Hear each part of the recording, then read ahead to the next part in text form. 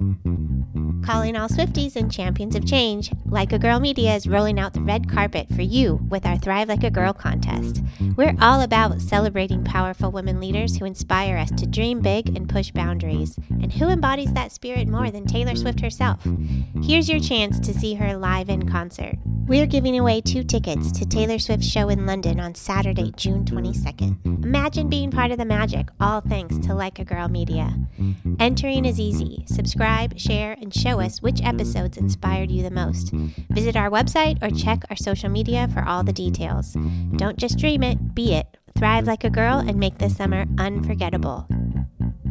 Contest opens globally, void where prohibited, must be 18 or older to enter, no purchase necessary. Subscribe and share with hashtag Thrive Like a Girl and tag us at likeagirl_media for entry. Unlimited entries means unlimited chances. Winner chosen at random after contest closes May 20th, 2024.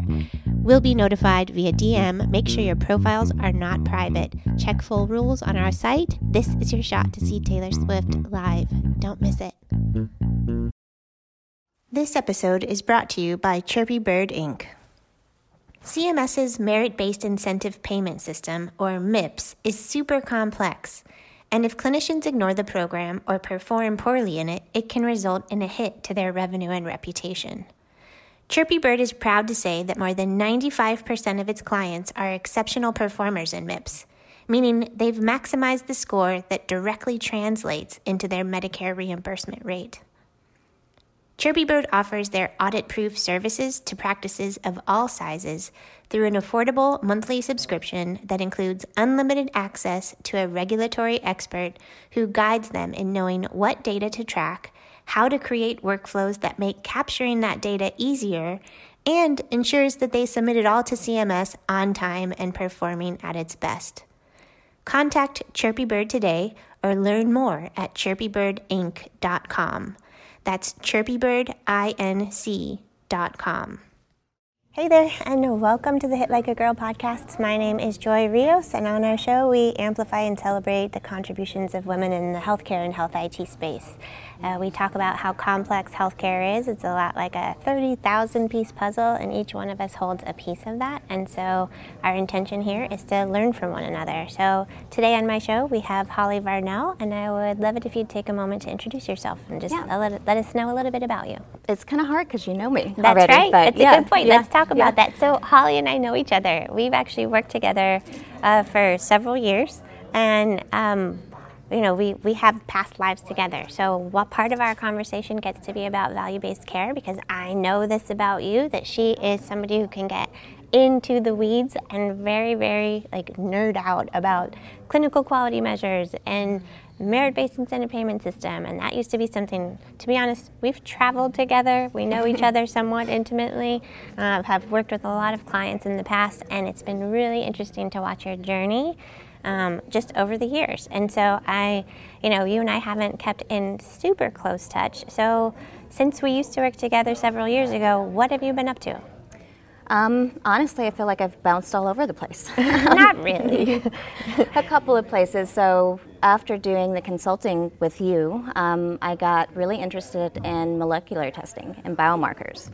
And I started working for a genetics company and started working with hereditary genetics, and then got into molecular proteomics space now in prenatal, and really trying to make a difference with different companies and different underserved populations. One of the things that I've done in the past, which I'm not sure you're aware of, is a VA initiative. And I worked pretty hard on it for patients with prostate cancer, for veterans with prostate cancer. Right. Who were exposed to Agent Orange during Vietnam, Gulf Wars. They are at higher risk for being more aggressive, and it travels more quickly, and you want to be able to catch it before it's too late. So I was fighting to get covered a genomic test that would stratify that risk. And now I switched over to this brand new company that created a space in prenatal care that didn't exist before. And it has really changed my perspective on things, because I didn't realize what disparities there were in maternal care. And I didn't realize that there wasn't any clinical quality language or the ability to measure anything in prenatal care. So that's something I'm focusing on now. So one thing I know about you is that you like to tackle large, complex problems, and you just really get into, so understanding like, okay, you had a passion for like genomics testing. Can you tell me about that? Like, you probably have so much information stored up in your head that it might be difficult to like get it out, but can you give me the basics of what you know? What would a layperson need to know about genomics testing and the support you were doing in the VA, if we can take that for Yeah, just in 2 minutes. Try not to nerd out with it too, but yeah, no, I did a lot of research, obviously, because I want to be able to do things that I know is actually going to make a difference. So, for example, in the VA, the genomic test was actually based on how the cell within a tumor, or how it grows, how the tumor grows. So as the cell proliferates or multiplies, it grows. And we would have a molecular test that could tell you how quickly that was happening. Okay. So it could tell you the aggressiveness by telling you how quickly the cells were regenerating itself. And so the idea being, okay, we're going to try to get ahead of that, right, and test people as soon as possible to prevent the cancer from, spreading and being in its worst. Yeah, and especially in the VA, because in the VA there tends to be a lot less attention and a little bit of lack of care and lack of access in some cases. So knowing that you can really set aside a population that you really need to focus on, and pay more attention to them. And so now you're in the maternal state, in the maternal area, and the thing is, there's a ton of terrible statistics about maternal mortality, infant mortality, and when we look at how the U.S. is performing, for women as far as their health outcomes when it comes to maternal care, we have a lot of work to do. Oh yeah.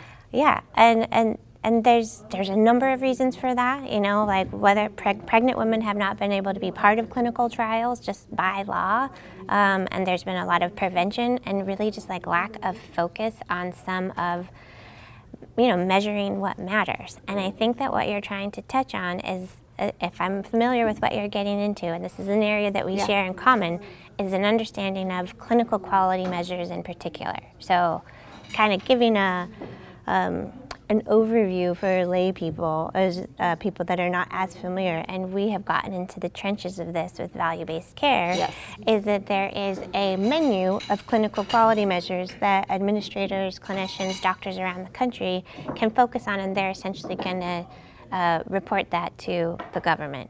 And those are created with evidence. They have to have clinical relevance, why are we measuring this, and a lot of technical input that goes into in the generation and creation of clinical quality measures. I don't want to put words in your mouth. However, I might try. So that from what I understand of what you're doing is, we have not measured any meaningful aspects around maternal care, and you are trying to create that. Is that correct? A fair statement? And around infant care. So the newborn. So can we talk about what goes into the creation, because it's a technical process. It's not something that, you just happens overnight. A lot goes into it. So what's your thought process behind creating a clinical quality measure around maternal care? So one, I want to touch on the disparities part and the health equity part, because you mentioned that before, and that's really kind of gets into the weeds of why I'm doing it, so kind of help to understand the madness of it. So right now the focus is on preterm birth. We have more than 10% of all births are preterm births. And right now on guidelines, we only have the ability to screen about 17% of mothers. So there's 80% of mothers that are out there that aren't being screened, that are having preterm birth unexpectedly. What would we be screening for?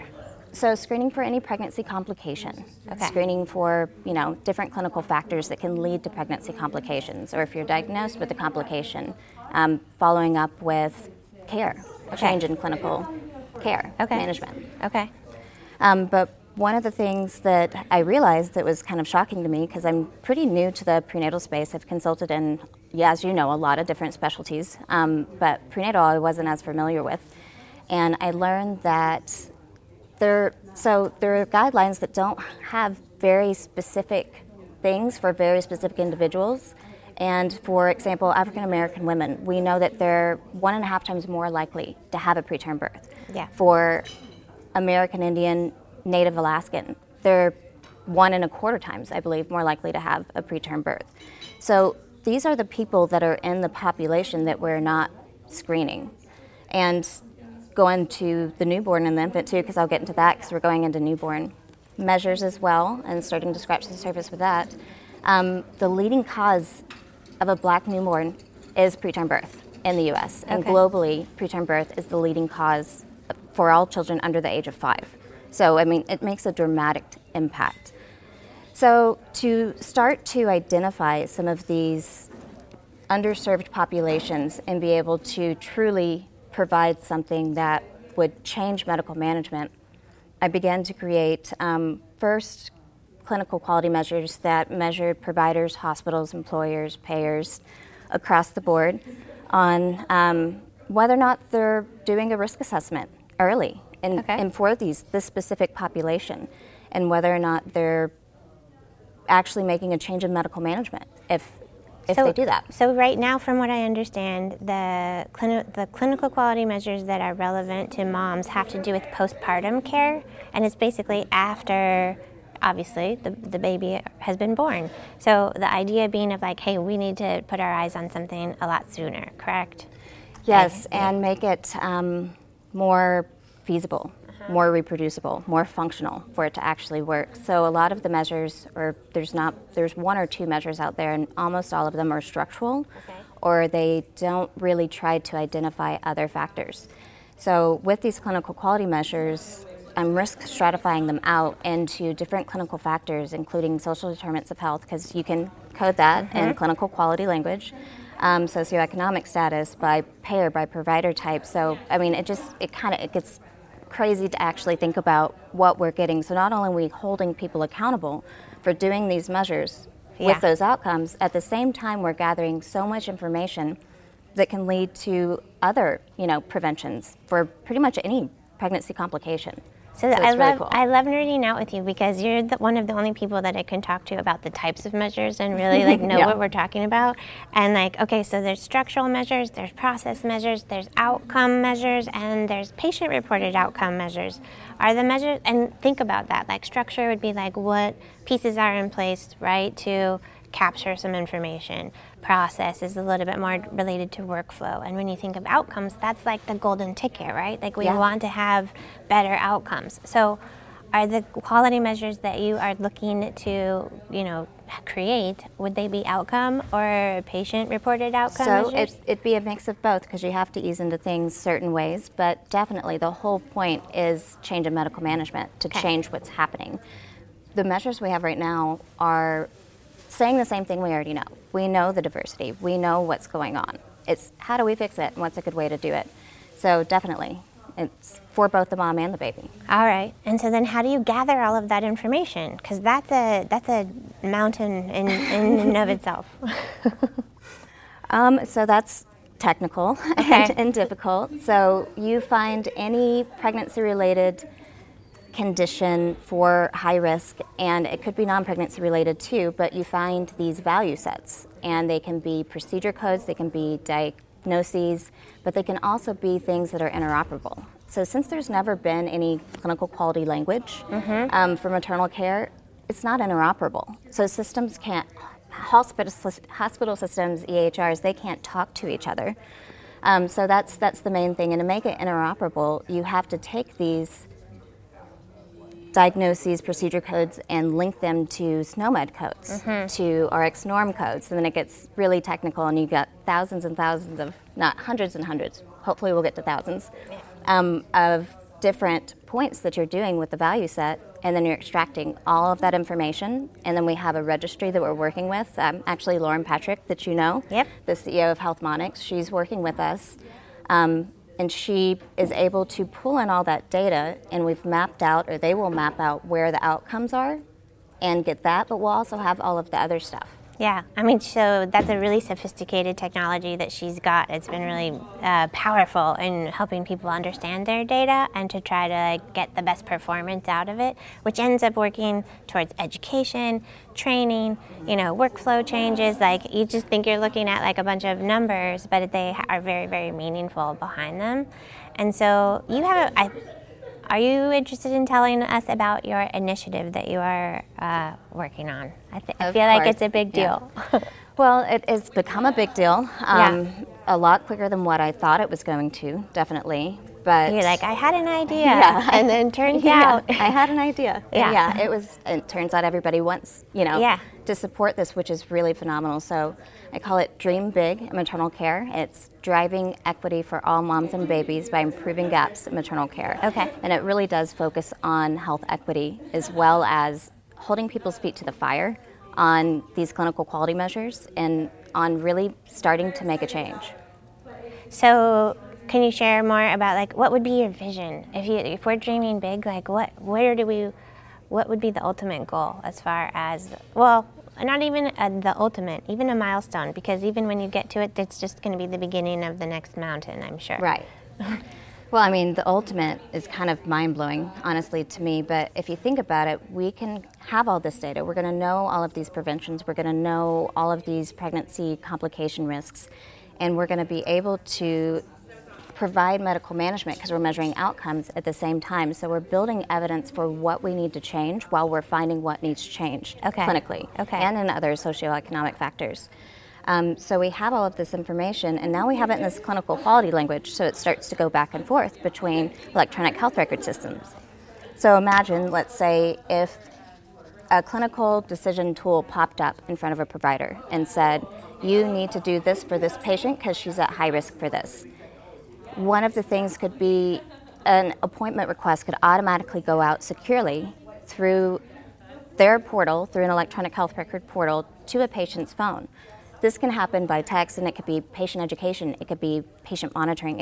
It really can truly automate itself, or it could send a referral out. Right. And structured data to request additional specialists or additional care. So when we think about when you're trying to track progress, you really have to have measures in order to understand where you are now and where you want to go.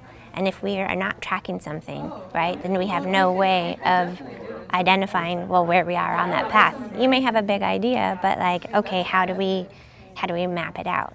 And so you're literally in the process of trying to create that map, yes. Right? Yes. And I just have so much admiration for what you're doing, because when I found out about what you were doing, I was just like, oh my God, it's about time. I'm so grateful, because we hear a lot about the problems, right? The problems, and we're just we can talk about the problems all day long, but ultimately, what are we doing about it? Yeah. And I was happy to hear that it was something that you're just oh my God, this is living in your head, the Dream Big initiative. Well, it's funny because here at HEMS, just at a round table that we had yesterday afternoon, I believe. It's been a long week. Yeah. That was a solution for almost every table. So every table got assigned a different mission of how to accomplish something. Okay. And this could be included in literally every one of those, because it's really about maternal care, and it's really about outreach, and it's really about building patient trust and gaining access. And you have to be able to communicate with the patient to do that. Yeah. And of course, it's baby steps. You can start with baby steps. You can start with different pilots, but start with community outreach programs. But even being able to communicate and build that trust with a patient and a provider is going to be huge. And that could be done. I mean, I don't like to get on the phone. I like to text. I like to see that. But just getting a text from that, I think, would be a big difference. Well, I imagine that once you start to get this all kind of put together and more structured, that you're going to have a lot of partnerships, collaborations, and just a strategy around who you end up working with, the areas that you get this implemented, and hopefully get really far really fast. So this is where it really blows up, because I did not realize how quickly this thing would grow and how big this thing could get. But I heard at one of the sessions this week that engagement is science. You have to have a strategic engagement relies on, okay, I'm saying it wrong, but It's okay. there is a science to engagement. There we go. All right, so it's really important to have every perspective from every angle looking at things. And we have that. So we've got members from the National Institutes of Health. We've got members from the National Quality Forum. We have the National Committee Quality Assurance. We have the people that can make a difference, and we have it from every single patient, provider, hospital administrator perspective to make sure it's actually going to function. So we're still building advocacy internationally at this point, which just blows my mind because this just started. I mean, I feel like it's been a year, but I only started it, Sarah, in October, so I know it's not. Yeah. You know, it just feels like it really blew up really quick. So a lot of great partnerships. Well, one of them too, sorry, because I want to mention this, because this was actually critical to getting these partnerships. Lauren Patrick introduced me to Dr. Sharon Hybe, and Dr. Sharon Hybe has worked on developing measures and specifically for National Quality Forum, CMS, in the past, and she was able to tell me specifically who we actually need to get put together this expert panel to be able to advise us on these, and she was a great connection for that. That's great. I mean, because one of the conversations that we have a lot around with technology and healthcare in general is unconscious bias, right? Yeah. And so you want to make sure that whatever it is that you're building and creating, we can minimize that as much as possible. And especially when we think about the impact of the communities that we're trying to have better outcomes for, it's like Black and brown communities all over the world, and it's like we really want to make sure that we do better by them, essentially. Yeah, so one of the things too, I think that's really important because I'm learning new things every day. So for example, I learned that it kind of clicks every day. So think about the stress for a mother that contributes to pretty much any pregnancy complication. What if they were a top African American leader in health IT and this stress, and they're in the underserved population, and we know they're at high risk factor, and let's think if they have any other complications. So that's something I now have to factor in, you know, and it's really cool, one, to see all these different concepts, but two, be able to put them into the measures so we can make this right. Like, we want to do it right. Yeah, and I think it's important it's the active action of listening, right? And they're just like, okay, what voices need to be heard? How do we make sure that their, thoughts and insights are built into what it is that we're building out here so that we can have best outcomes overall. And continue to listen. So we've got members on the group for specific populations, but we make sure they're members that are listening and hearing other voices as well. So they're not representative of a population. Sure. They are just making sure that population is heard. Wonderful. Well, can we talk about a little bit more about you personally? Sure. Yeah. Did you know what you wanted to do when you grew up? It's funny because I said this in the last one and I felt bad for it, but no, all I knew is I wanted out of Batesville, Arkansas. Okay. So I did whatever I could. I know where I don't want to be, and Yeah, sometimes that's enough, right? Yeah. I know I don't want to be here. I need to get into a big, diverse, open-minded space, and plus, explore what I can really do. Okay. Were you born and raised in Arkansas? Born and raised in Arkansas. Okay. So I tried to, this is kind of funny because I was the nerd that was not very popular. My brother was the popular one in high school. And so I tried to convince my parents to let me do homeschooling, and they just said absolutely not. So when I was 14, I started taking college classes at community college and just did it simultaneous to high school so I could graduate earlier. And it also added credit for bachelor's so I could actually get out of there. So I graduated at 16, started Lyon College, so university type, not community college, and then was able to pretty much get out of town by the time that was done. And what was it? I'm just going to say a lot of years ago. Okay. But how old were you? You were just like, okay, I got to get out. How old were you when you were able to do that? 22. Okay. And where'd you go? I went to Phoenix, and it was a culture shock, I to bet. say the least. Yeah. How long did it take you to sort of readjust, where you're just like, oh, I'm not in Kansas anymore, Arkansas. It actually took a lot. So my fixin' to and buggies and that language didn't last very well. And then once you start speaking professionally, as you know, having a slang really puts that unconscious bias almost on it. Yeah, sure. So I got rid of that, started learning proper English. Did you have to like be very intentional about that?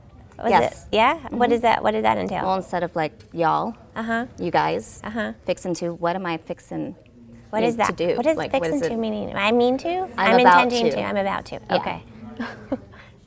So yeah, there was a lot of adjustment, but now that the slang's gone, I kind of want it back, but it does come back sometimes when I'm in Arkansas. Yeah, I bet. Especially after a couple glasses of wine. Yeah, I'm sure. But that's not where you live now. So you traveled through Phoenix, and where have you ended? Far? No, I landed in Denver, Colorado. I love it there. So one, I grew up in the mountains and the woods in Arkansas. I need bigger, better mountains. So that's where I think I'm staying. And plus, snowboarding, all of the fun sports, hiking, all of it's there. It's always blue sky and it's always sunny. So no, isn't it like snowing there often? It is, but it's actually the state with the most cloud-free blue sky days. Oh, really? In the nation, yeah, oh, because it's a mile high up. Oh, that makes sense. I didn't know that. Okay, so Denver. Okay, that's great. You love it there, and then. This is what I was going to go. So, would you be blowing your mind? Do you think 10-year-old Holly has any idea of what you would be doing for, like, what would 10-year-old Holly think about what you do? I know that I tend to get started on something and try big things and then just keep going with it. So 10-year-old me wouldn't have had a clue. Maybe 14-year-old me might have had an initiative, at least knowing that I was going to do something big, be something. And at the time, no, it was like, oh, I'm going to be a CEO of something. You know, and then you get out and you start to live the real world, and then it kind of extrapolates. But no, 10-year-old me was playing in the dirt in Arkansas. Yeah, so they're like, no, not at all, which is awesome, too. Well, I think you definitely have displayed courage, bravery, taking on big challenges. What advice would you give to other women who are, perhaps in a similar position or starting out their careers? So, competency, feeling competent. Yeah. Feeling confident in what you can do. Yeah. And I heard the fake it till you make it, but honestly, you have to know that you're going to do something before other people will know you're going to do something.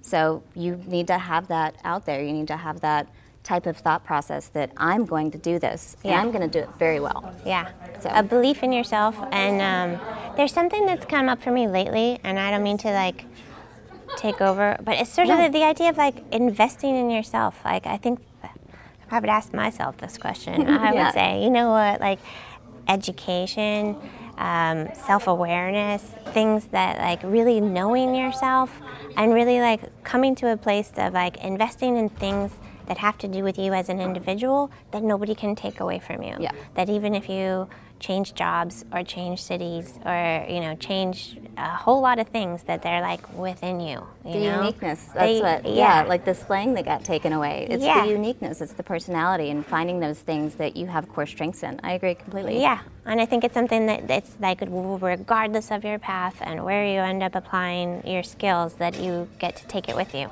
Yeah. Right? Absolutely. Yeah. And it's always yours, and you can always come back and remember that you have those things. Exactly. Well, I am wishing you so much luck on your journey. You are about to climb a big mountain. And so I want to find ways that we can support you and make sure that you have the community and expertise to help you on your way, because I really believe in what you're doing. So I wanted to say thank you for coming on the show. And if people want to find you or get in touch, what would you recommend? How would you direct them? It's really crazy. I put my name in Spotify, my full name in Spotify, and Alexa popped it up the other day for one of the podcasts, and I just mind-blowing for me, coming from Batesville, Arkansas. Alexis is... Anywho. Wait, should I find you in Spotify? Do you have good playlists? No, it was the podcast that I did. No, not that good. But no, LinkedIn. LinkedIn is that's usually the best, and just Holly Varnell. Okay, wonderful. We will include that in the show notes. Thank you so much, Holly. Well, thank you for having me on, and thank you for the active engagement and believing in this. It's awesome. I am dreaming big right there with you. Perfect. All right. And thank you for watching. This has been Hit Like a Girl Pod. You can follow us online at hitlikeagirlpod.com or follow us on socials at the handle Hit Like a Girl Pod. Thank you. Hit Like a Girl podcast is a proud member of the Health Podcast Network. One thing I love about working with them is that they're mission-driven. which means that they're dedicated to featuring authoritative shows, hosts, and guests who take on the tough topics in healthcare with empathy, expertise, and a commitment to excellence. If you're looking for bingeable content related to the healthcare industry, they've got more than 8,000 episodes on demand waiting for you. From professional development, the patient voice, digital health, innovation and entrepreneurship, and of course, health IT, they've got you covered. So this is your official invitation to check them out at healthpodcastnetwork.com.